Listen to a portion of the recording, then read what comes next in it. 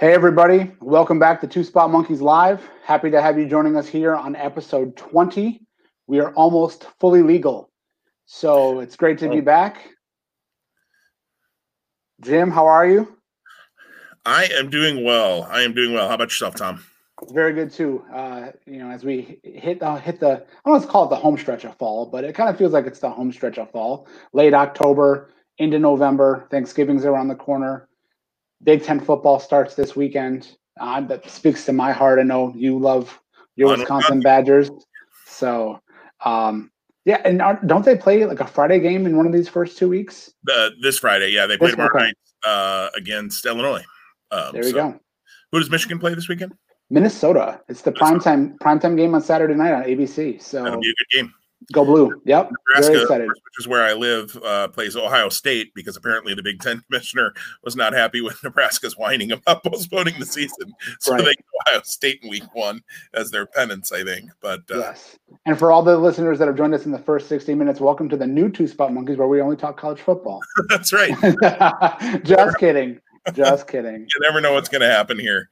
Hey, thank you to everybody who does listen. I glanced this morning for the first time in a few weeks at our listens counts, and we're certainly not breaking any records in the podcast world, and we don't intend to.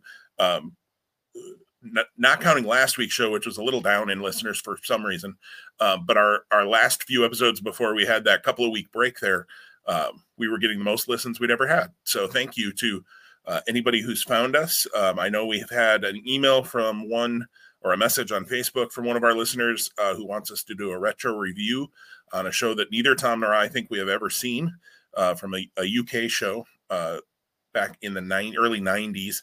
And we're going to try to get to that, Nick. So we will try to get that on the schedule, maybe in November somewhere. We haven't really planned out that far ahead. But if you got something you want us to talk about too, shoot us a message on Facebook, on Twitter. We also have a twоспotmonkeys@gmail.com email address. So if you would like to hear us talk about something, whether it's current, retro, fantasy wrestling, fantasy booking, whatever you might want to hear us do, let us know. Because really, this show is about you guys. As much as Tom and I do this for our own enjoyment and edification, we also want somebody to listen to it every once in a while. So if there's something you want to hear us talk about, let us know. We will try to get it in the schedule. Well, Tom, should we jump into things? We should. And I just didn't. It feels like it's been more than a week since we last connected. I know it's not been more than a week, but it just that's the nature of the busyness of just life sometimes. Life is, yes. So thankful that we can spend time recording and talking about wrestling. Absolutely. And you're right about it feeling like the home stretch of fall. Halloween Havoc's around the corner. We'll talk about that in a little bit. Hell in a Cell around the corner. We'll talk about that. It got cold here this week. I don't know about in Michigan, but it definitely today. I think the high is like 41. So they're starting to talk about that S word that I don't really like talking about in October. Reminded me that I need to totally shut my sprinkler system down even though I didn't run it all summer, and my grass has shown it. I need to get that shut down for the winter. So it's here. Fall is here. So let's talk about fall wrestling rather than my sprinkler system and college football, which we've now, in the first 4 minutes of this, talked about all sorts of things except wrestling. The G1 Climax came to a conclusion a little over a week ago, or a little under a week ago. I'm sorry, last weekend. And Kota Ibushi is your G1 Climax winner, and will go on at Wrestle Kingdom, which again was announced as a 2-day affair on January 4th and 5th. I meant to look ahead because last year I kind of felt like the reason they did that was because the 4th and 5th fell on a Saturday and Sunday. But they again are doing a 2-day affair, and it's a Monday, Tuesday this year. So that'll be interesting. I think you could see some people who have Monday off, perhaps, although New Year's Day is, I don't know. It'll be weird. Maybe I'll take those days off so I can sit at home and watch Wrestle Kingdom. But Wrestle Kingdom coming up in January, Kota Ibushi will challenge whomever the IWGP Heavyweight and most likely Intercontinental Champion is at that point. Currently Tetsuya Naito, and boy, that matchup seems to make a whole lot of sense. Tom and I talked a little bit before we hit record, and I probably should have seen that coming. But if you remember back to our New Japan picks, both Tom and I believe, had Jay White winning the finals. Sonata, I believe, was who you had Jay White going over. Yep. and Evil was who I had him going over, neither of which happened. Sonata did make the finals, though, so Tom did well to pick one of the finalists. I got neither of them, which, if you paid attention to our picks over the last few months, pretty much sounds right. So, really, if you're in a pick'em, you should wait until Tom and I do pick'ems, and then just go the opposite of what I'm talking about, because really, I don't know what I'm doing, obviously. Tom, what are your thoughts on Ibushi and anything else? Obviously, there was a major storyline coming out of the last Block A night as well that we can talk about, maybe too. But what are your thoughts on Ibushi winning the G1?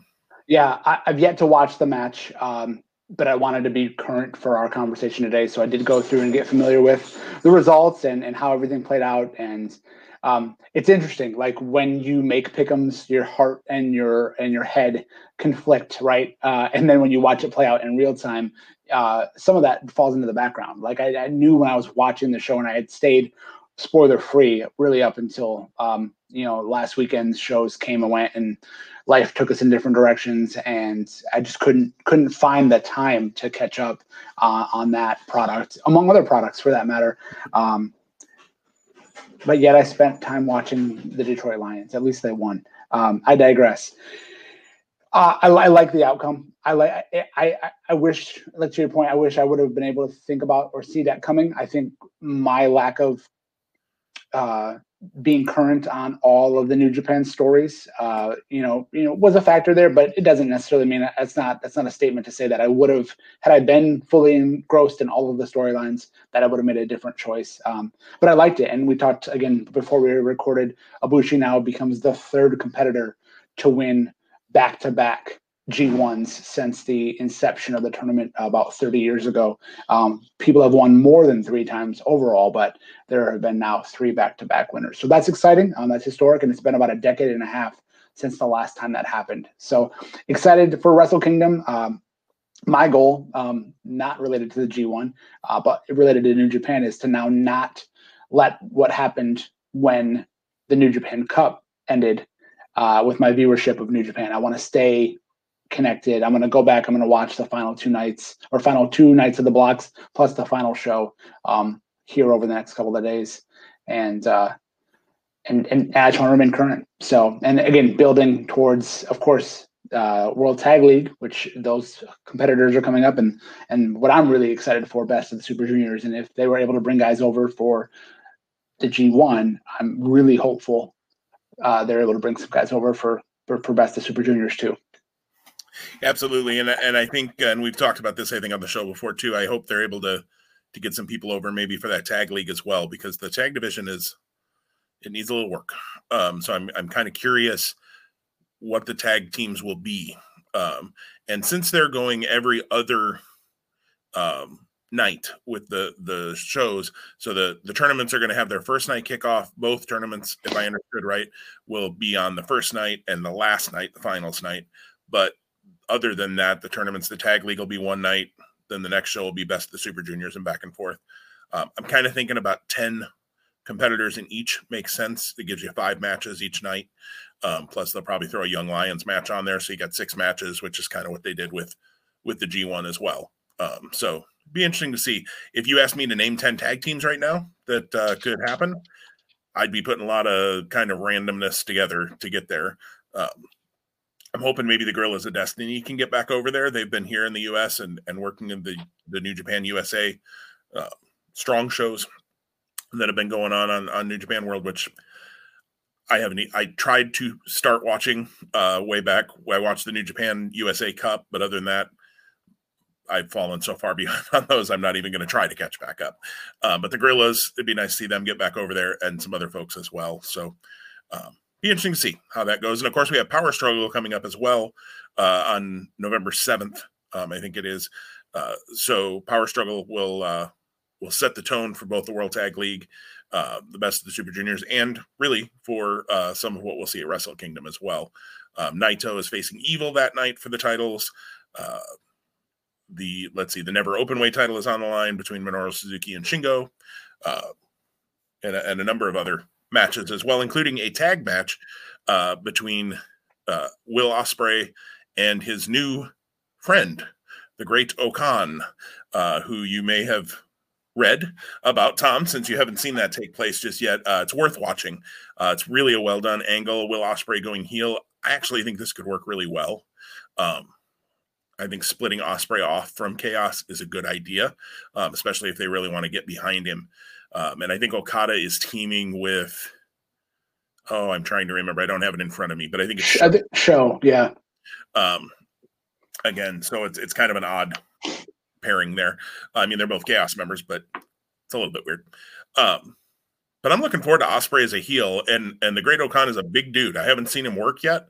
I've been meaning to go on YouTube and catch a couple of his matches and that sort of thing, see what he can do. I know he was a young lion in the New Japan. Tomoyuki Oka, I believe, was his name when he was a young lion. Something close to that. Oka was the last name. He's now the Great Okan, and a big dude. So it was pretty impressive. So be interesting to see where that goes. It sounds like maybe they're calling themselves the Empire. Was something I had seen on Twitter, I think. Now, I don't know if that was somebody giving them a name or if Ospreay has said something that I missed, naming them that. Be interesting to see, too, do they add more to that team? New Japan sure loves its factions. So, does Will Ospreay kind of get his own faction going now, which I think certainly could be a thing that happens. Bea Priestley as well in that grouping. Not a lot of women usually showing up in New Japan, so interesting to see that, and interesting to see if that leads to anything more in the ring, because New Japan, their parent company, does own Stardom as well. So, do we start seeing some women in New Japan? That would be interesting. New Japan, any other thoughts, Tom? Well, I just wondered, again, not having watched everything play out in real time, or even like digging deep on kind of reading through the results, anything in terms of worth conversating on as it relates to the Bullet Club and dissension there? Because there was kind of like the building storyline of like Jay White and potentially Evil and Kenta, and just kind of who might be the true leader of the Bullet Club and things of that nature. It seems like it's still just a slow burn there. Okay. On that. And I'm wondering if Power Struggle and or maybe even the Tag League, if they get involved, if those three gentlemen are somehow teamed with other people for the Tag League, or maybe two of them team up for the Tag League, that could be interesting too. None of them are juniors, so I don't see obviously anything going on there with those three, but I think it's still just a slow burn of that dissension in the ranks, but not outward hostility yet. If you ask me, I think at Wrestle Kingdom there's going to be some sort of a blow off to that, whether it involves all three of them or just two of them or some sort of a faction match or something. There's going to be a blow off coming at Wrestle Kingdom. I think I would lean towards the idea of a potential Jay White Evil match at Wrestle Kingdom. I know that Kenta is defending his briefcase against Tanahashi for the U.S. Intercontinental title. I don't see Tanahashi winning that. Maybe I'm wrong. And I wonder if Moxley's return to New Japan, just with the AEW schedule, makes sense that it would happen for maybe the first Wrestle Kingdom show. Again, I don't know how they would do all of that, because I have to imagine that Dynamite would be live that Wednesday. And I would think they would want him to quarantine after traveling, if that is the case. So who knows, right? But I could see the top 5 matches or top 4 matches at Wrestle Kingdom over the 2 nights being, assuming Naito doesn't lose the title, Naito versus Ibushi, Jay White Evil, Kenta Moxley, Okada Ospreay. Yep. And hopefully Shingo in a high-profile match. I don't know. Right. Or keep beating that drum until we get it. Yeah. Or again, the tag title. Something important with the tag titles. Again, it depends on obviously who's involved in the tag league, and obviously they'll whoever wins that will be challenging Zach and Tai Chi. Yep. So we'll see. Yeah, because they are not defending their tag titles, I don't believe, at Power Struggle. So you would think they should hold those, unless they are in the tag league and defend them in every match, but that hasn't traditionally been what's happened in the tag league. So they might be in it, but they won't be defending it. It's not going to get crazy like that. So New Japan, still a lot of fun. They've got the Road to Power Struggle starting next week, I want to say.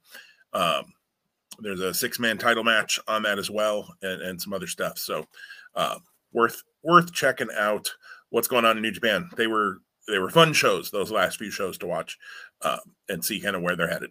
And the quality of wrestling throughout the entire tournament, both blocks, my word, like so enjoyable, so enjoyable. It's one of those things where, as I've spent time, I haven't watched anything New Japan related, I think in the last 3 or 4 days. And that's the first time probably in the last 3 weeks where I haven't at least once one match, minimum one day, if not more. But it's kind of like the whole, like the taste thing, right? Like you can't just eat steak every single day because you're going to burn yourself out on steak. So even though like you can't hold a candle between New Japan and AEW and WWE or NXT because they're not intended to be the same.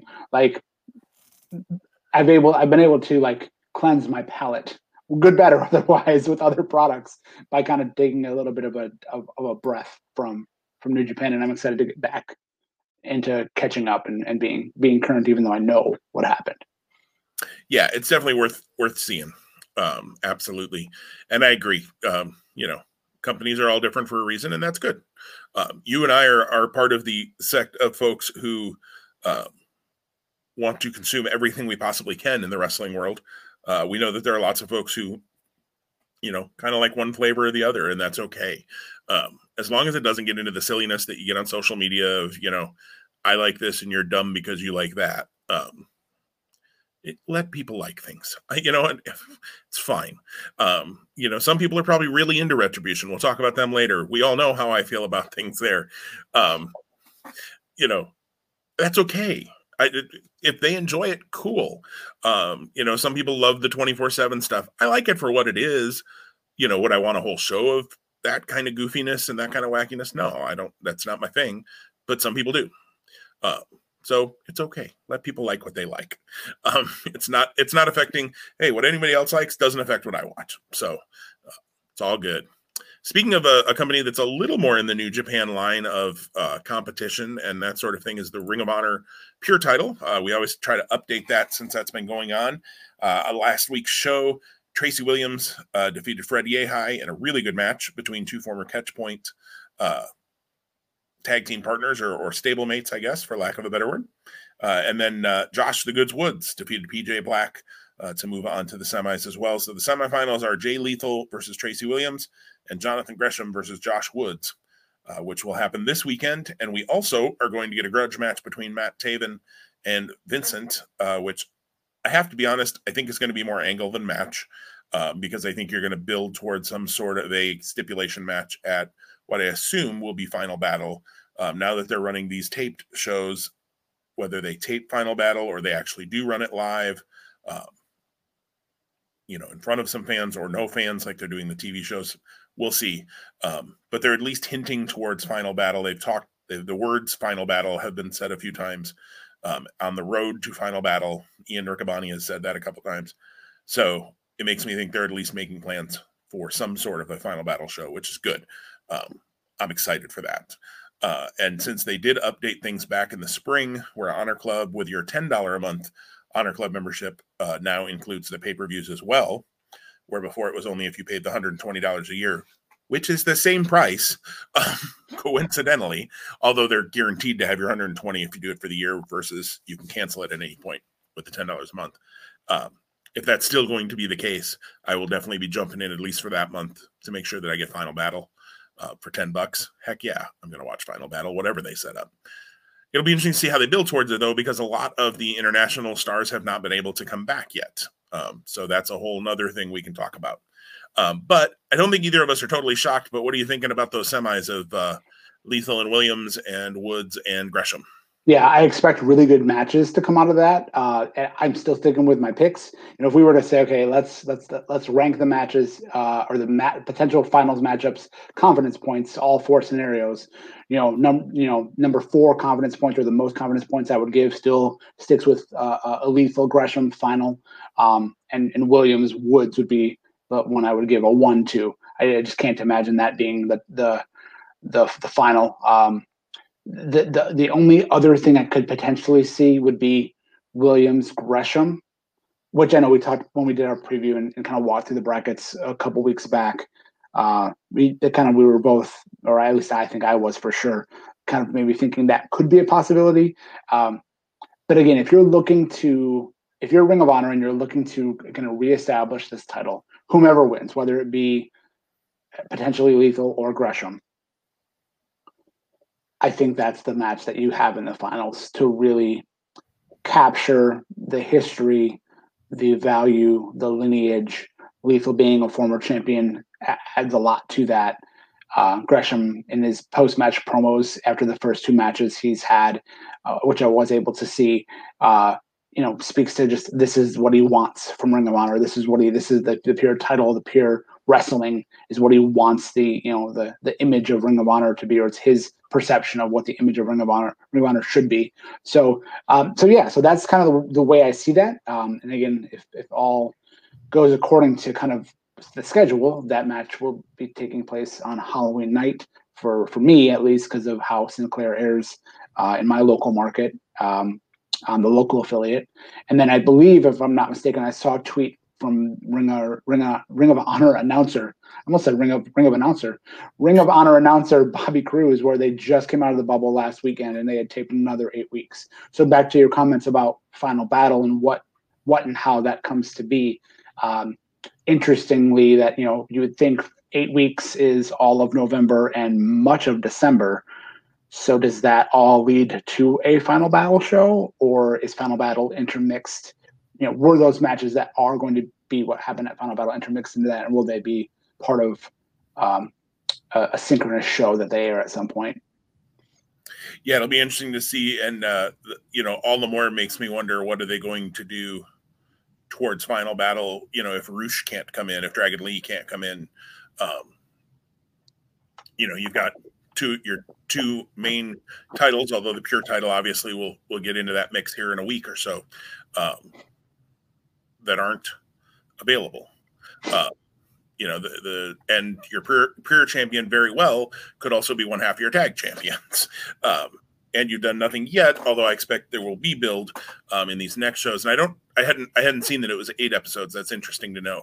I knew they had taped more, but I didn't know how much more they had taped. And they were talking about doing tapings again in December, I heard, maybe even outside of Maryland, but we'll see. Yeah, and I'm sure the way the world changes in the next 4 to 6 weeks will be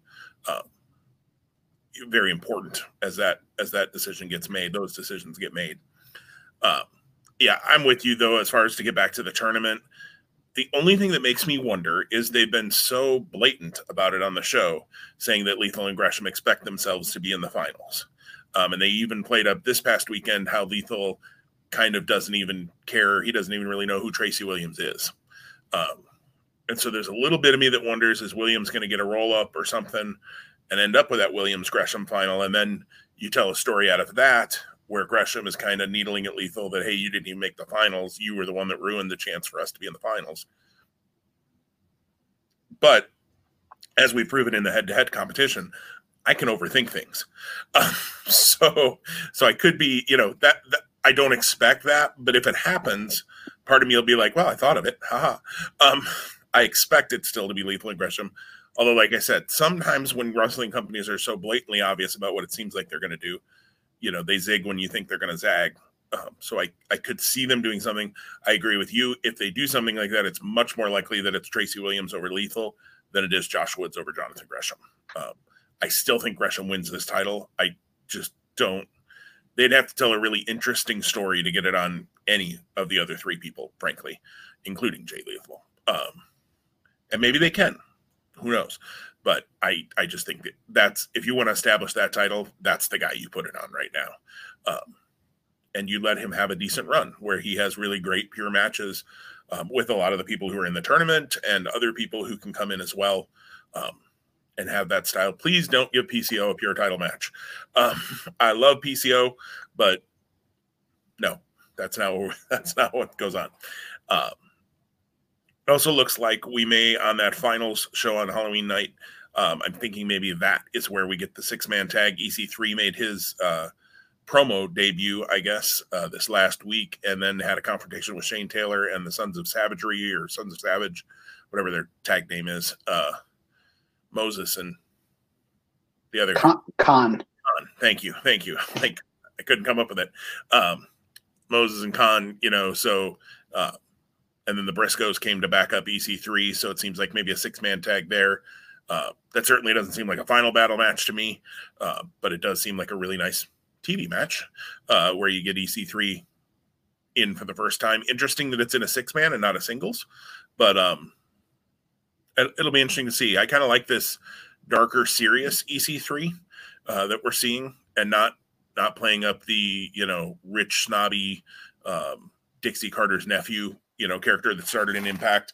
And even though they never called him Dixie Carter's nephew in WWE, he just kind of carried that character forward. I like to see that he's changing it up a little bit. So be interesting to see in ring then, what does that mean too? I haven't watched Impact because I don't get access through I have Hulu Live. So I don't get Impact. So I haven't seen any of his stuff in Impact. I don't think he's had a match yet. I think the pay-per-view this weekend is his first match there. So I'll be interesting to see. I've always liked EC3. So I'm interested to see what he does here in Ring of Honor as well. And see where the company goes. I've loved the Pure tournament, but I'm excited to get back to opening the company up as a whole and getting other stories going as well on these shows that'll start airing in November. So that'll be good. I think this has been a great reintroduction to Ring of Honor. I think they've done a really nice job with this tournament. But I'm excited to see where it goes post-tournament as well. Any other Ring of Honor thoughts? Yeah, no, it'll be interesting to see, again, much of their titles outside of the Pure title are tied up, right? So you would think like you're going to have to do something outside the box if you're not focusing on championships for whatever develops on TV and then towards a final battle event of some sort. I mean, I think they've done a nice job with the Matt Taven and Vincent storyline, but I don't think that can be your main event for Final Battle. I just don't. And from the fantasy wrestling side, I often bring up and throw in things about the fantasy wrestling league that Tom and I are in. I've had Bandito sitting on my roster this entire half year, and it's just killing me because I think I probably should just drop him at some point here because I just don't think he's coming back. But I also know that the minute I drop him, they'll announce him for Final Battle. It'd be great. I guess that's one match, so whatever. We'll see. I finally did drop Chris Hero because he apparently maybe Thanos snapped and he's gone. I don't know. I'm not sure what happened to Chris Hero, but I really thought we'd see him again when he left WWE. But as of yet, no Chris Hero. Anyways, that breaks my heart because I'm a huge Chris Hero fan. You and I both, and I hung on to him in that league for a long time, thinking he's going to show up somewhere, even if it was on that, the I'm going to put air quotes around NWA United Wrestling Network pay-per-view thing. I haven't seen any of it. That's airing on Tuesday nights where they have had some NWA title matches. I thought that would be a perfect spot for him to show up. I'd much rather him show up in AEW or Ring of Honor because I'd get to see it more often. But I thought the NWA makes sense for a guy like Chris Hero. Yeah, nothing yet. And again, I dropped him, so he'll show up next week. Welcome to my fantasy sports life. All right. Halloween Havoc is coming up next week. We're not going to do a head-to-head on this because there's only 3 matches, which coincidentally is only 1 match less than Hell in a Cell as announced. But there's probably more that got announced in last night's or at least got teased in last night's NXT show, which neither Tom or I have seen yet. So we'll take some stabs at what we think might happen. But the 3 matches announced so far are 2 spin the wheel, make the deal matches. It looks like the wheel might be on the video screen, which I really hate if they're not going to put a real wheel together. Put a real wheel together so that I believe for a moment that it's not totally rigged. You'd have to think that it's in storage in Stamford, Connecticut. So, I mean, ship it down to Florida. Of course, the problem is, they probably furloughed everybody who worked in the warehouse. But, yeah, it's got to be somewhere, right? I mean, come on. We'll see. Maybe that was just to promo it last week. But spin the wheel, make the deal. North American title match between Damian Priest and Johnny Gargano, and a spin the wheel, make the deal women's title match between Io Shirai and Candice LeRae. So rematches of the last takeover, and both you and I thought that at least LeRae was going to win the women's title at that show, and both of us picked Damian Priest, but weren't going to be totally shocked if Gargano won the North American title. Before there is a 3rd match announced too that we can talk about in a minute. Before we get there, though, does anything about this change your thought? Is this where the Garganos finally get some titles, or what are you thinking, Tom? Yeah, very likely, at least from my initial thoughts. I mean, depending on which gimmick matches come up on the wheel, and you are correct right now, it's been fully digital or fully on the video screen. And I wish I had a screen grab of all of the options because there were quite a few. I want to say at least a dozen. I remember like seeing like Trick or Treat Street Fight, Chamber of Horrors match, which would be cool, but not for a singles. Like I think of like the pretty horrendous Chamber of Horrors match in like '91, where like Abdullah got fried in the end. That was terrible. Yeah, but like that would be kind of fun-ish, maybe. I mean, I don't know. It's 30 years later, so you could change things up a little bit. They had blindfold match on there. They had I said Trick or Treat Street Fight, Chamber of Horrors, casket match. Again, it's going to be different for each of these matches, but without kind of having all those options before me, I don't know. There's a Weapons Wild match. I don't have a really good. There's a Shotzi's Choice match. Choice, which for me, Brawl. What was that one? I'm sorry. Boiler Room Brawl. Okay, yeah, yep. And a TLS match. Tables, ladders, Shotzi? I don't know. What do we get? One thought I have, because Candice got the gimmick from Indy Hartwell and used it to KO Shotzi to win her shot at her rematch here when it was that number one contenders match a few weeks ago on NXT. I wonder if that is where the wheel lands for the women's match, and Shotzi were to put herself in and make it a three-way. Not that I don't want another singles match between Candice and EO, but you do this, and you could go that route and have Shotzi actually be the one that eats the pinfall this time by Candice, and the title switches, and EO never gets pinned. So just a wondering, or just kind of maybe an outside shot there of a backdoor way to get the belt off of Shirai without having her eat the pinfall. Yeah, and I did find a clearer shot. So here are all the options for you, quick, Tom. Just if any of them, change anything for you. I like your idea on Shotzi's Choice there. So you have Shotzi's Choice. You have a Weapons Wild match, Trick or Street Fight, that TLS. There's a skull on top of it, so maybe it's tables, ladders, and skulls, which would be kind of dumb. Coal miner's glove on a pole, which of course was the original spin the wheel make the deal match that it landed on, which again, back then I thought of all the options, that's what you picked. Blindfold match, those are always terrible.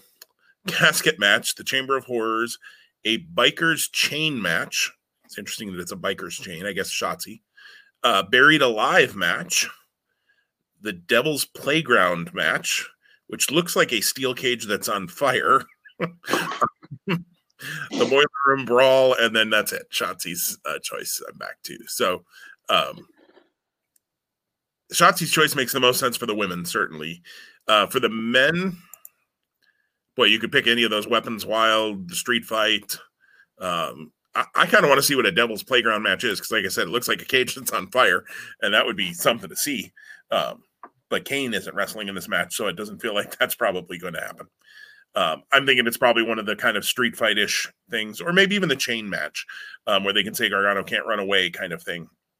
I think Indy Hartwell probably plays large in both of these matches. And kudos to her. I'm glad to see they're doing a little something with Indy Hartwell. Talented lady in the ring, and starting to give her a little bit of a push, perhaps. I mean, we haven't seen it in the ring just yet. Maybe there was something last night. But I'm glad they're doing something with her besides her just kind of being the Xia Li type, although they're doing something with Xia Li, obviously, too. But kind of the random type who they just send out there to lose to whoever the, female is that they're pushing at the time.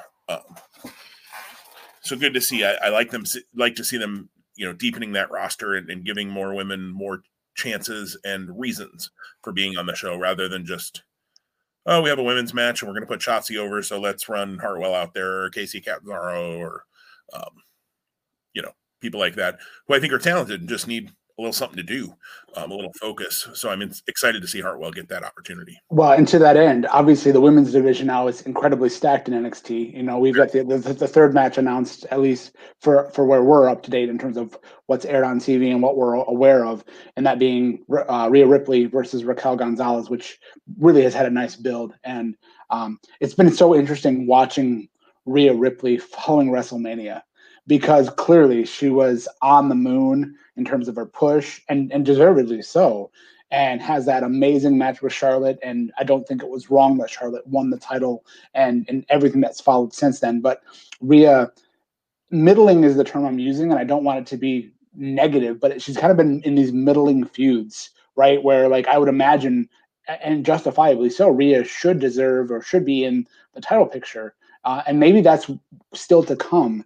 But again, it's been these one-offs, or these Dakota Kai issues, or these Mercedes Martinez issues, and now it's Raquel Gonzalez, and then of course you've got Ember Moon returning, and you've got Toni Storm who's returned. I mean, my, you are not at a loss for people who are gunning for the title, whomever the champion is, if it's Io Shirai or not.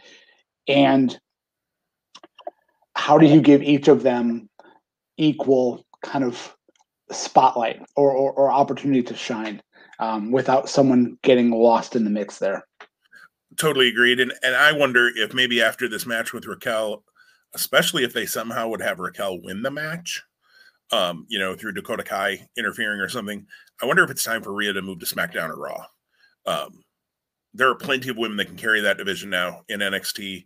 I think Rhea's done about all she can in NXT. I was a little surprised she didn't move after WrestleMania, to be honest. And now that everything's taping, pretty much all in the same general area, not the same total location. I wonder, is it time that Rhea moves? I think she would be a huge shot in the arm to either SmackDown or Raw's women's divisions. Even with the draft, they're just not very deep right now. Yeah, and I was actually quite surprised with the draft. I know we'll talk about kind of the WWE SmackDown and Raw kind of side of things when we talk about Hell in a Cell, but Sasha and Bayley were heading towards what we would imagine would be like the blow off of all blow offs, even though they feuded in the past, and it's kind of all coming full circle in a new vein now. But they're both on SmackDown, so no matter what happens Sunday, they're both on the same brand. So you can't get too far away from the person that you're culminating a feud with. So yeah, I would advocate not that Raw doesn't need also an infusion too, but Rhea going to SmackDown and being the challenger for whomever wins the match at Hell in a Cell would make a lot of sense to me.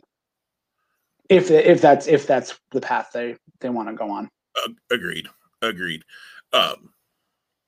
Yeah, the draft was, not to get off on draft, but the draft was weird because you didn't end a whole lot of things by splitting anybody up. You moved a couple of feuds from SmackDown to Raw or Raw to SmackDown. And even when you did split people up, Otis appeared on Raw this week. So I think the last week, like the season premieres were like the last opportunity for people to kind of make like a one-off, but we'll see. Who knows, right? Because like we also, whenever they want to pull it out of their back pocket, they have whatever it was called, the transitional appearance waiver or whatever the heck it's called. Yeah. Superstar's Choice. I don't know. Yeah, it's got some name.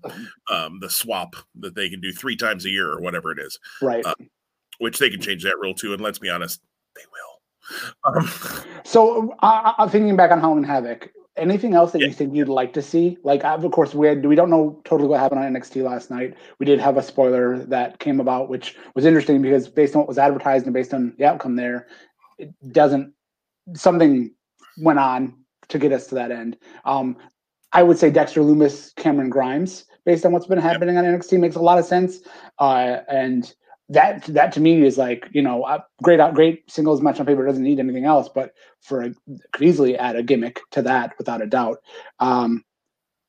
But anything else for you? Again, that's kind of where my mind was kind of focused with where I'm thinking about with NXT, and again, not knowing. Right. Not knowing what we see from last night. I think Grimes versus Loomis makes a ton of sense. I think perhaps something with the cruiserweight title. Maybe we see Swerve and Escobar again, or something along those lines. That doesn't seem to be a dead issue just yet. Although I think it's interesting to see, and we'll see where it leads.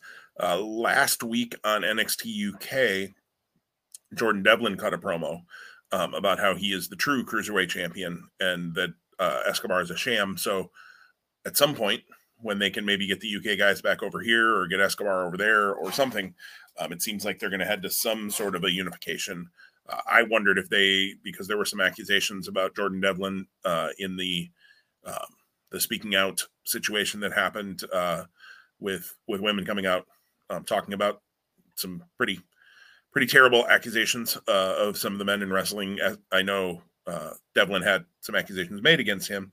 I wondered if maybe they would just quietly forget that he was the cruiserweight champion at some point, and maybe even he wouldn't work for them anymore. But clearly that's not the case. But that won't happen by Halloween Havoc. Certainly, it doesn't seem. And perhaps something with the tag titles that we know there's some sort of chicanery that happened last night. So maybe there's something as a return there as well. I feel like Kyle O'Reilly should do something if he's cleared, because we're likely to not have an NXT title match at Halloween Havoc. Balor's certainly not, I don't think, going to be ready by next week, again, unless something happens. So it feels like something there, perhaps.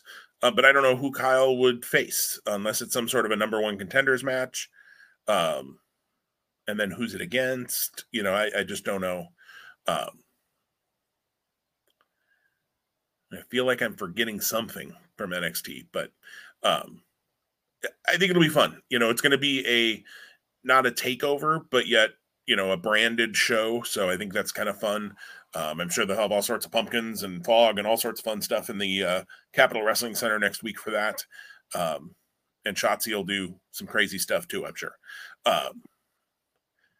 And the Capitol Wrestling Center has definitely grown on me. Again, I know we talked about it when we talked about the response a little bit delayed for the takeover, but the TV that followed, it felt a little bit more comfortable. I liked actually they opened things up. They had Breezango sitting on the stage at one point watching the contenders match. They had Shotzi reveal the wheel in that same space.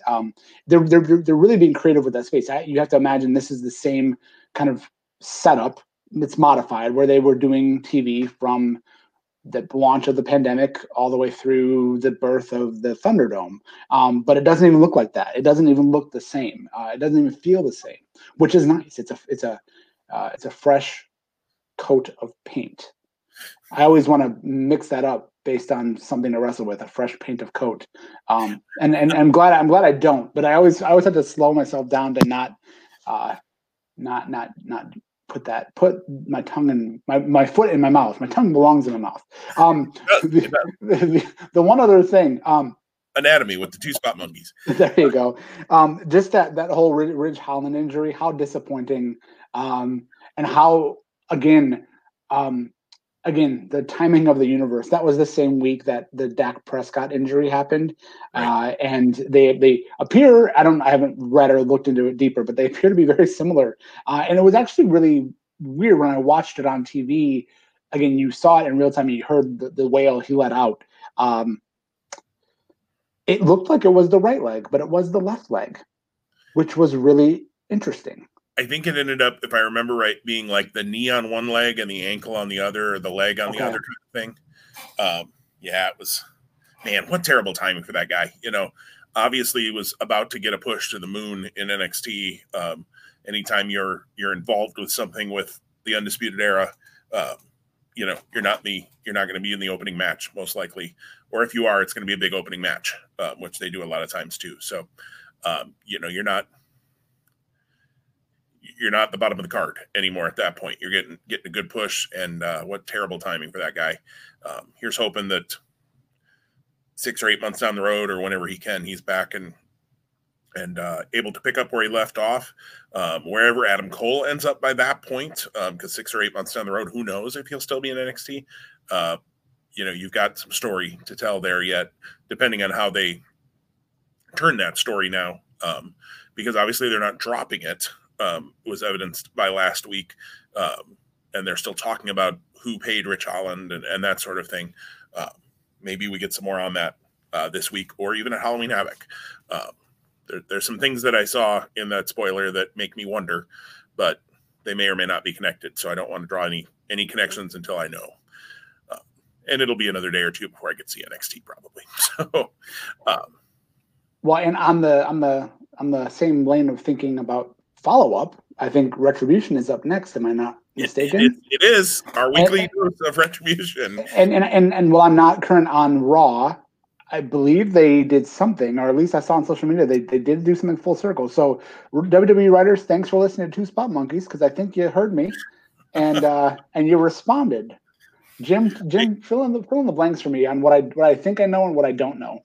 Yes, you do. Mustafa Ali did, in a really good promo, frankly, did reveal that he was the SmackDown hacker all along. Whether he was or wasn't, who knows, but they did at least tie that piece up. I've read that wasn't necessarily, when the SmackDown hacker thing started, they were not planning Retribution. So we can't give them credit for super long-term planning. But they used it to tie up that loose end, and said that he'd been watching, and, that was why he recruited the people that he has, because they were being forgotten and left behind and not being treated fairly and all of those kinds of things. So kudos and thank you for listening, WWE. We've got some other great ideas. If you want to go back in the catalog of the last 19 episodes that you could probably listen to, a lot around Retribution, frankly. So we could probably help you with that a little bit. Like, don't put stupid masks on people, but you're still doing that. So thank you for not putting one on Mustafa Ali, though. That would have been really stupid. So my thing with Retribution this week, and I feel like it's my weekly, coffee talk section on Retribution. So the Fiend and Alexa Bliss started the show off in the ring, and we're surrounded by Retribution. They did not move. They kept staring forward.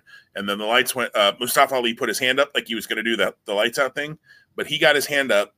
The lights went out before he did this. And I thought, oh, did they blow it? Like the timing. But you audibly hear Ali, I think it's him, say, what happened? So it's not him that turned out the lights. It was the Fiend. And then when the lights come back up, Fiend and Alexa are gone. Retribution then has a 8-man tag against the Hurt Business, which they have T-Bar tap out to the frickin' full Nelson in their second televised match, I guess. So they have a terrible DQ finish in the first match, which I have read, to go back to that from a month or so ago, I have read that the referee made that call because they've been told if they see something illegal, they're supposed to call the DQ, and that the man outside of the ring hitting the man inside of the ring is illegal. So therefore he called the DQ. I still think he could have turned his head or something. It was terrible. So you do that in their first match, and on their second match ever, they lose. And you have one of their two big guys tap out. Are you trying to bury the thing? Because now I'm starting to think you are. And if that's not bad enough, after he taps out, the lights go red. We get the crazy music for the Fiend. The Fiend comes out and beats the tar out of all of Retribution and puts the mandible claw on T-Bar. Have you seen T-Bar, Tom? Mm-hmm. Yeah. Have you seen the mask that T-Bar wears? Isn't the mouth covered? It is. Okay. Yeah. How in the hell does the Fiend hit his hand into T-Bar's mouth? And T-Bar sells it like he's taking the claw. I mean, good for Dominic Dijakovic. That's who it is. Spoiler alert. Good for T-Bar. T-Bone. Supernatural powers. Oh my goodness. So is the Fiend a babyface now? It seems like it. Yes. Okay. Although he kind of threatened the Hurt Business, but who, is the Hurt Business a babyface or a heel faction? Later on, they beat up Titus O'Neil for seemingly no reason, so apparently they're still heels. I get that the line is blurred between heels and baby faces, but it doesn't have to be confusingly blurred. I do think the Fiend is gone babyface, although they still talk about how scared everybody is of him, so that feels heelish. Alexa has acted more heelish when she's been in the under the trance of the Fiend, which I do really like that pairing. And I think it's really freshened Alexa up in a lot of ways too. And I've always been a big Alexa Bliss fan. So I'm glad to see her getting featured in that role. So they did all of that stupid stuff with Retribution, but then they really did Mustafa Ali's promo later in the show. Again, as you catch up on Raw, Tom, you'll see it, but he did a really good promo, talked about how he sat at home for months because they didn't think they could make a buck off a guy named Mustafa Ali. I like that line.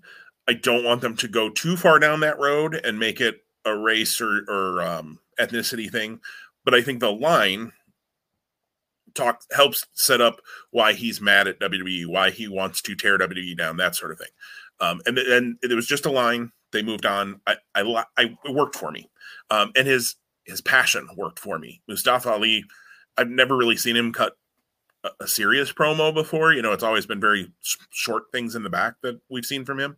The dude can talk, and he can go in the ring. I think if they're careful with this, Ali can become a player for them, but they got to stop doing the other dumb stuff with this faction. And Ali, I wish when the Fiend attacked Retribution, I wish Ali would have stepped back, like up the aisleway a little bit, because he's the leader, and let his minions get the crap kicked out of him. But he got thrown over the top rope too and beat up just like everybody else. So it's just like our friend Greg, I think, posted on the board that we're a part of and said, you know, they really have seemed to take them from this scary invading faction to a jobber team pretty quickly. But then they flipped it with this promo. So I don't know. It's the up and down booking of WWE with this Retribution thing. It's like 1 minute they want it to be a big thing, and the next minute it's just kind of a thing on the card. I don't know. It's I hate to say this, but I think WWE doesn't give their fan base and their viewers enough credit to I think they believe their attention span is shorter than it actually is. So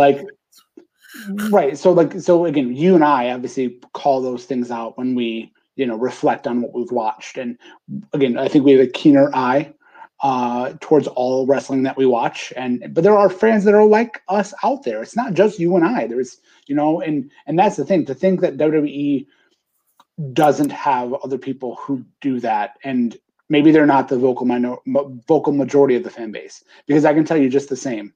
I encounter people when I'm wearing a wrestling shirt out in public that very much are like think it's real. And that's fine. I don't want to tell you it's not real. If you are able to disconnect from the reality of life, which can be tough at times, and you anchor yourself to the reality of what WWE is, maybe that's who they're catering to, and they're not catering to you or I. Yeah, could absolutely be. But it's been frustrating. And right. That doesn't change that. Right. And I think it's the fact that I like everybody who's involved in Retribution. You know, Dio Madden being the kind of outlier in that I haven't really seen him in the ring much outside of the little bit that he did on Monday. So can't speak to how good he is in the ring, but he's got size, he's got a great look, even with the stupid Predator mask on. Any news on Mercedes? Why is she no longer part of the faction? Nope. And again, unless she showed up last night, we haven't seen her in NXT either. It kind of makes me wonder one of two things. Either one, did she get injured somehow and nobody's reported it?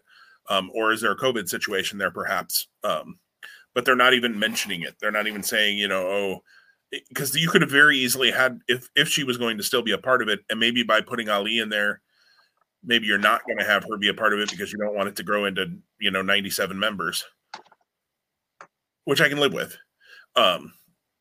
But if she is going to be a part of it, you could have easily had Mustafa Ali say something like, you know, I've sent, let's see, I think Reckoning is what they're calling me, a Yim. So Retaliation, I think, was what they were calling Mercedes. You know, I've sent Retaliation out on a mission, you know, she'll be back in 3 weeks or whatever. And they didn't do that. So yeah, no word on Mercedes. Interesting and disappointing. Although if it means that she eventually comes back to the main roster as Mercedes Martinez, maybe better for her, frankly, in the long run, than being Retaliation as a part of Retribution. Stupid names. She went the way of Raw Underground, and our feelings on both of those matters can diverge greatly. Yes, and Raw Underground appears to be done now. We'll see if Dabba-Kato gets to do anything on Raw since he's been drafted there. Why bother having the new guy show up? I don't know. He could have easily been AJ Styles backup this week instead of Jordan. Although Jordan is a huge man. Who knows? Maybe Dabba-Kato will show up yet.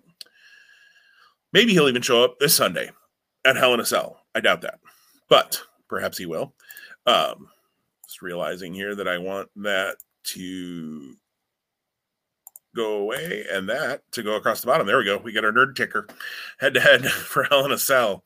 WWE has been gracious in that they have only bothered to announce 4 matches as of Thursday for the show. I do assume we will get more matches Friday night on SmackDown. And maybe, well, let's talk about that real quick. So you're current on SmackDown, is that correct? I am, yep. So, I think on SmackDown, we definitely could see Seth Rollins versus Daniel Bryan.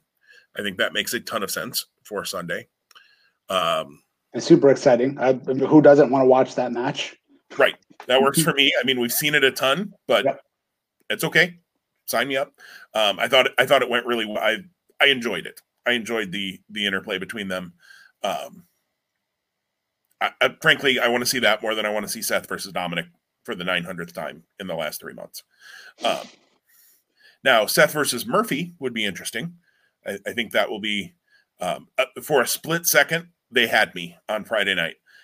For a split second, I thought Murphy was going to join back with Seth Rollins when he came down to the ring. And I thought, I was ready to go off. There was going to be an epic rant on Two Spot Monkeys. Like, you got to freaking be kidding me. And then he tackled him, and I went, okay, all is well in the world. We're now they have to follow up on that with Murphy. And so I hope they do, because that is a guy who is super talented in the ring, has shown a little bit more personality in the last few months. Again, I think somebody they can really do something with if they get behind him for more than a minute and a half, which kind of is their MO. So hopefully that becomes a thing. And Murphy gets a chance here on SmackDown. SmackDown tag titles, you could do something there with the Street Profits. That's the one area where I think they could have done a whole lot better job in the draft, is refreshing the tag scene. And maybe it's yet to come. I know we're still settling into the changes. And how goofy is it that you just swap titles because you swap brands? I digress. That's not what we're here to talk about. But that goes back to the whole, please give me credit that I'm actually paying attention or that I actually care. And even better, correct me if I'm wrong, Ziggler and Rude moved over to SmackDown and got the tag title shot on Friday night, right? And lost. So we've just moved the same team that they had already beaten over on Raw, and now we brought them to SmackDown and beat them again. Why do I care about Dolph Ziggler and Robert Roode at all? They've given me no reason.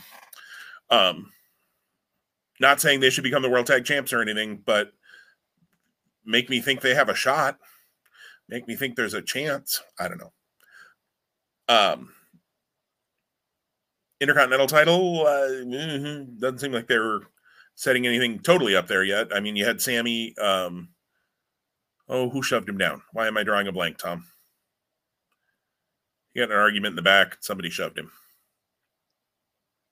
It happened. Yeah, I'm not remembering either, unfortunately. Well, Sammy could defend against the mystery pusher.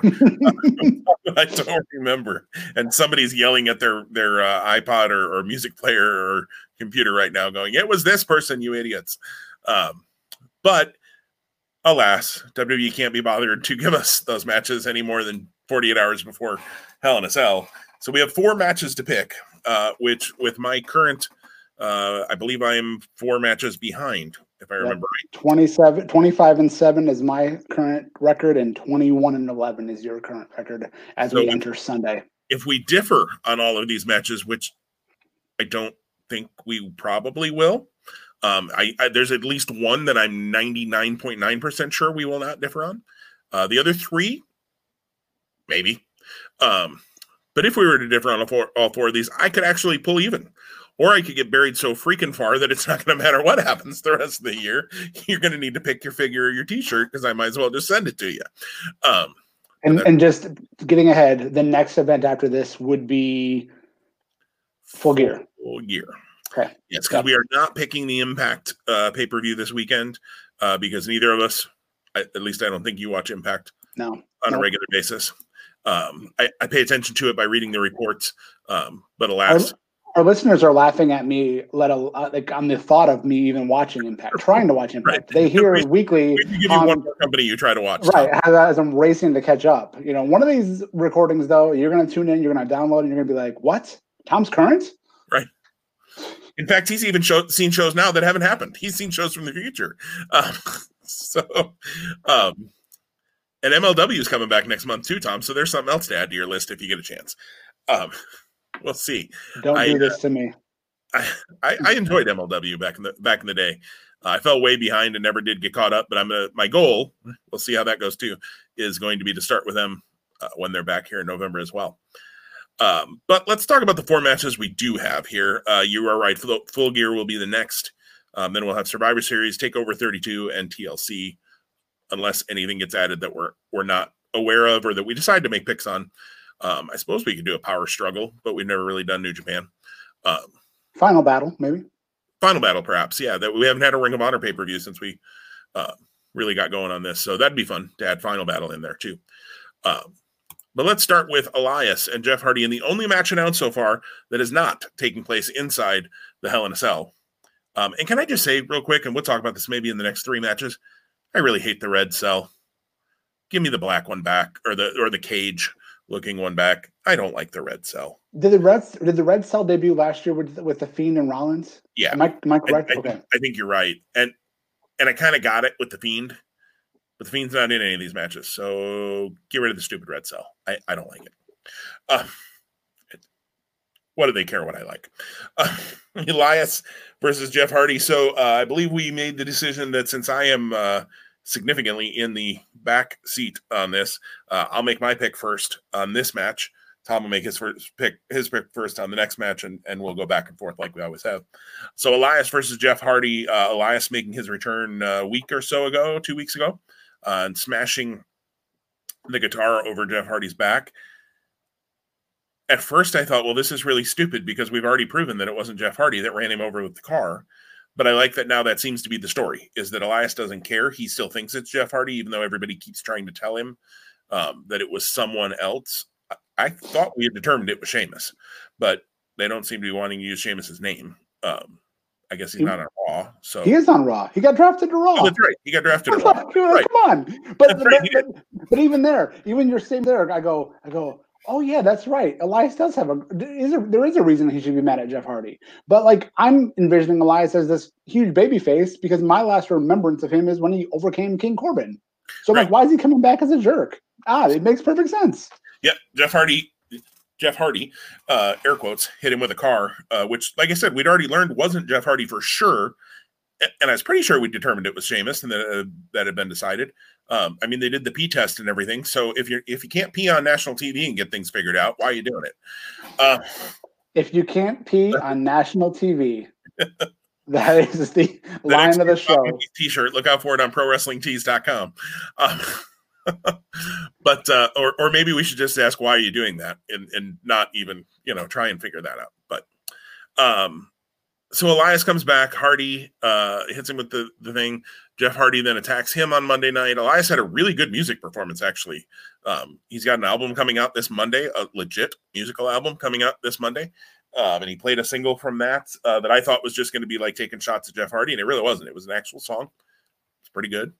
Better than I expected, certainly it to be. And I thought it would all be Angle, and it eventually turned into Angle.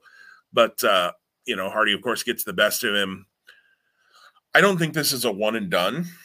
So I'm actually changing the result that I wrote down. I jotted all my picks down, and as I was talking here, excuse me, my mind changed on it. So I don't think this is a one and done, and I also don't think you should bring Elias back and immediately have him lose. I mean, you wouldn't want to bring in somebody that you're trying to make be something and have them, lose to a full Nelson in their first flipping match. Anyways, sorry, retaliation or retribution just jumped to my head again. So now I just convinced myself that they'll probably put Hardy over because they shouldn't. But I'm gonna go Elias. After all of that back and forth, I'm gonna go Elias to win this match because I think this feud is going to be more than a 1-match, 3-week feud. I think if you're going to establish Elias, it makes sense to give him a win here. Elias is my pick as well. Before we recorded, I told you I wrote all my picks down just out of full transparency, in the sake of fair competition. But yeah, I also think that it's not a one-off match. And I think, again, Pro Wrestling Booking 101 is that the good guy always ends up getting the glory in the end.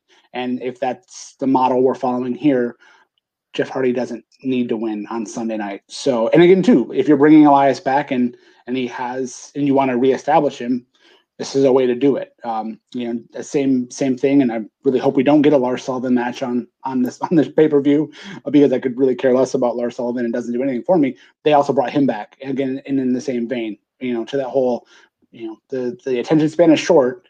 They were having guys get beat on SmackDown as they were heading off to Raw. And again, good, because then those guys on SmackDown look stronger as they go forward. So there we are. We're equal. And if Sunday comes and goes and Jeff Hardy wins, you're going to eat your words, Jim. Yeah, because I have the word Hardy and it's scratched out now, and Elias is written there. So we'll see. Okay. All right. Our next match, I believe, is the Universal title match. Is that correct? Yes. I should probably change that banner. Sorry, I was. No, it's all good. Yeah, you were lamenting your choice, and I don't blame you. I was second guessing it, but now yeah. So Universal title, I Quit Hell in a Cell match. Roman Reigns versus Jey Uso is next up, and again, I haven't seen their match from Clash of Champions. Again, one of the matches I really wanted to see. Again, I don't see myself going back and finding time for that between now and Sunday, though I do expect to be current on Raw and watch this pay-per-view live. Because the Sunday Night Football matchup, while interesting, isn't like a must-watch match or game for me. Excuse me. So I don't see Jey Uso winning the Universal title here. I think this is the actual blow-off for this feud.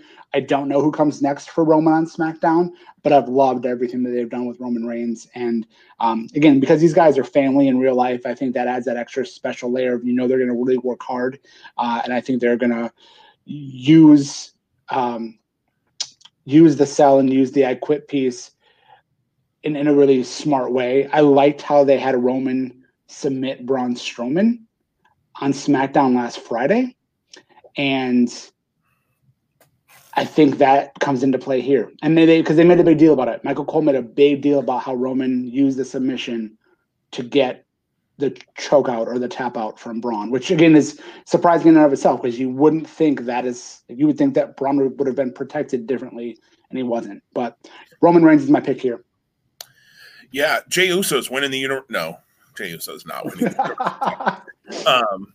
That being said, I think they've done a really nice job of making this story make sense and making it worthy of the Universal title.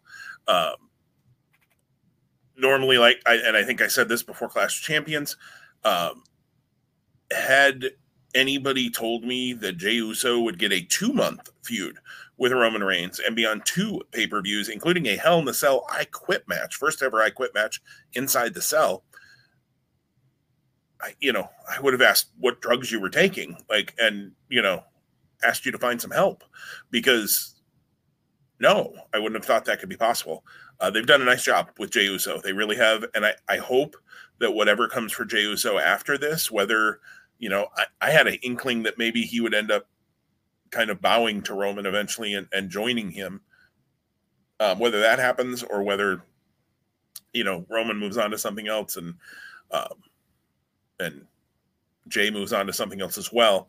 I hope that they see that Jey has done a really nice job with this, and he's got pretty fiery promos. He's good in the ring. We've always known the Usos were both good in the ring. So kudos to Jey Uso and WWE for making this a whole lot more interesting than I thought they ever could have when it first started back before Clash of Champions. But yeah, Roman Reigns is winning this. Jey Uso's not winning the Universal title. Come on, people. That's, that again, we talk about confidence points, and we do actually make picks with confidence points in that fantasy wrestling league. This is my 4 without any question. I don't even have to think about it being my 4. They'll probably give Uso some good hope spots. Maybe if they do it really well, they'll even get me for a split second to think, holy crap, are they going to do it? They're not. Roman Reigns wins this one. Not a lot more to say about it, other than it's been a whole lot better than I thought. And I think it'll be a good match on Sunday. I think it'll be entertaining to watch. Another Hell in a Cell match. We got 3 of them. WWE title Hell in a Cell match, Drew McIntyre versus Randy Orton. Raw ended in a very strange way, and it was how it was supposed to this week. I know you haven't seen it yet, Tom, so I apologize for spoiling it for you, but it could play into this in that Randy was in the cell and I think had cut a promo about what he was going to do to McIntyre. McIntyre came to confront him, walked into the cell, looked at the camera, closed the cell door, and they faded and they went to black. Okay, weird. Strange ending. I don't know. This one I feel like I could go either way on. I got to be honest, Tom. And it is my pick first. Yes, it is my pick first on this one. Just wanted to make sure because I have jumped in front of you at points in previous head-bets when it wasn't my pick. I get all excited and start talking about things. I can go either way on this, but here's my long-term thought that I think, and I've read some things that have hinted at this that have helped me formulate that I think this is where it's going to go. I think Randy Orton wins the world title here, the WWE title here, finally. We've tried to put it on him. I've tried to put it on him for about 3 months. You tried to put it on him last month with me. I think this is where it happens. Because I think that Orton will be kicking people in the head and holding the world title. And I think Edge will come back and win the Royal Rumble. I think we go to Edge Orton Part 3 at WrestleMania for the title.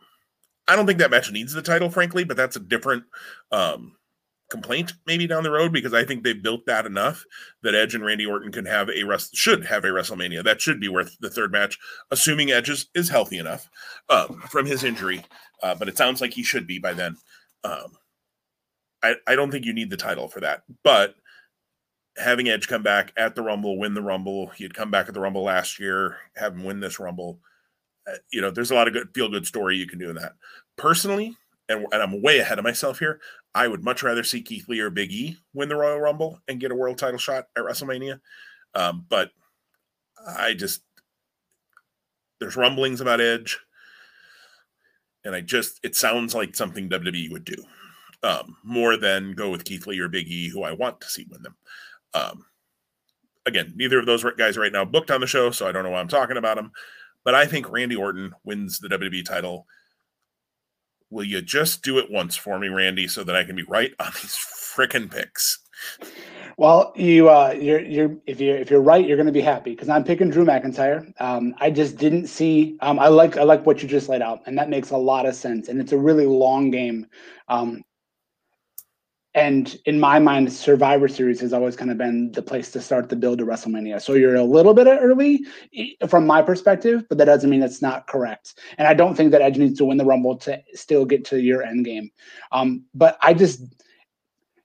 you would, if Randy Orton would have been drafted to SmackDown, then it was a no-brainer that Drew's winning. But then both being on the same brand, again, much like they kept some of the other same guys, again, Rollins and Mysterio being on SmackDown together. Didn't need to do that. Like, I understand freshen it up, but like, come on, guys. Drew's my pick. That's the lowest confidence point I'll give on this one, only because, again, by not being totally current on Raw, I feel like I'm not as connected to the story as I maybe could be or should be. That would maybe help support my pick. But it would be very WWE for them to pull the trigger now and to move the belt. I think part of why, just to tie a bow on that, maybe, I think part of why I continue to go with Orton is at this point, you've had Orton lose so many times. Like, what is one more loss? Like, why are you doing this again if it's just going to... Now, look, we can ask lots of why is WWE doing things, and we do. That's part of why we have a podcast, right? But, man, if they just beat him one more time, like, why should I ever care that Randy Orton's in the world title picture again? Don't get me wrong. He'll always be around. But, yeah. WWE is counting on you not remembering. Right. And again, we're going back to that memory piece that... shoot, my brain works. I've got to turn it off sometimes. Yeah. All right. So that brings us to match number 4, the main event. What we feel actually will be the main event of the show on Sunday night, and that's the women's Hell in a Cell match. Again, WWE has done a really good job of providing these opportunities to their female performers. And with the stakes in this match and with the history of this match, regardless of how rushed I feel that it is, and how I didn't like some of the build to this when I thought they were doing such a great job. I think the last 2 months has been on fast forward to a certain extent, and I think they could have done a really like pure sports build with Sasha's rehab and recovery and being in this space if that's where they were headed in the end. It is the time. It's time for me. It's time for Sasha to win the title. So Sasha is going to overcome Bayley, overcome all of the odds. And this is going to be like a celebratory moment for her. And again, going back to what we said earlier, if we can get lucky enough to have Rhea Ripley or someone else from NXT or elsewhere show up on SmackDown, I think that would be a great next challenger for Sasha Banks. Shoot, I was hoping you'd pick Bayley. Yeah, I think it's Sasha time. Part of me thought, well, this is definitely, and I think it still will. I think this isn't going to be a one-match series. I think it will play out over the next few. I still hope they get to a WrestleMania match. They're going to need to go in separate directions for a little while, because if we get Bayley and Sasha every month between now and Mania, as much as I'll love their matches, I'll be tired of seeing it by then. We got way too long to get to Mania. But maybe you have Sasha win the belt here, Bayley wins it back at some point in the future, and maybe Sasha wins the Women's Rumble to get to, WrestleMania again with those two. I don't know. It's a thought. But Sasha has to win the belt here.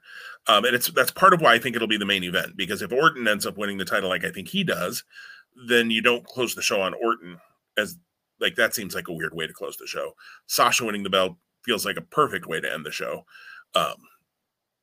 Overcoming Bayley, Sasha crying with the title. I don't know, maybe you drop confetti from the Thunderdome, which would be a little weird. But yeah, I think Sasha Banks wins this. I think it's going to be a heck of a match.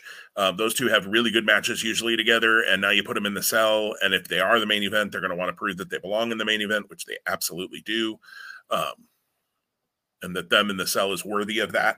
I think it would be the second Hell in a Cell women's match that would main event. I think last year or the year before, Becky and Charlotte, maybe. That's Sasha and Charlotte. Is it Sasha and Charlotte? Okay. Yeah. I could be wrong too, though. But that's the match I remember. So I think it would be the second time that they've been in the cell in the main event. Yep, I think it's Sasha Banks. So to recap, Randy Orton and Drew McIntyre, the one match that we are different on. So if Randy wins, maybe I can make back a little ground. At least I know that if Drew wins, I don't get completely buried. I just go further on down.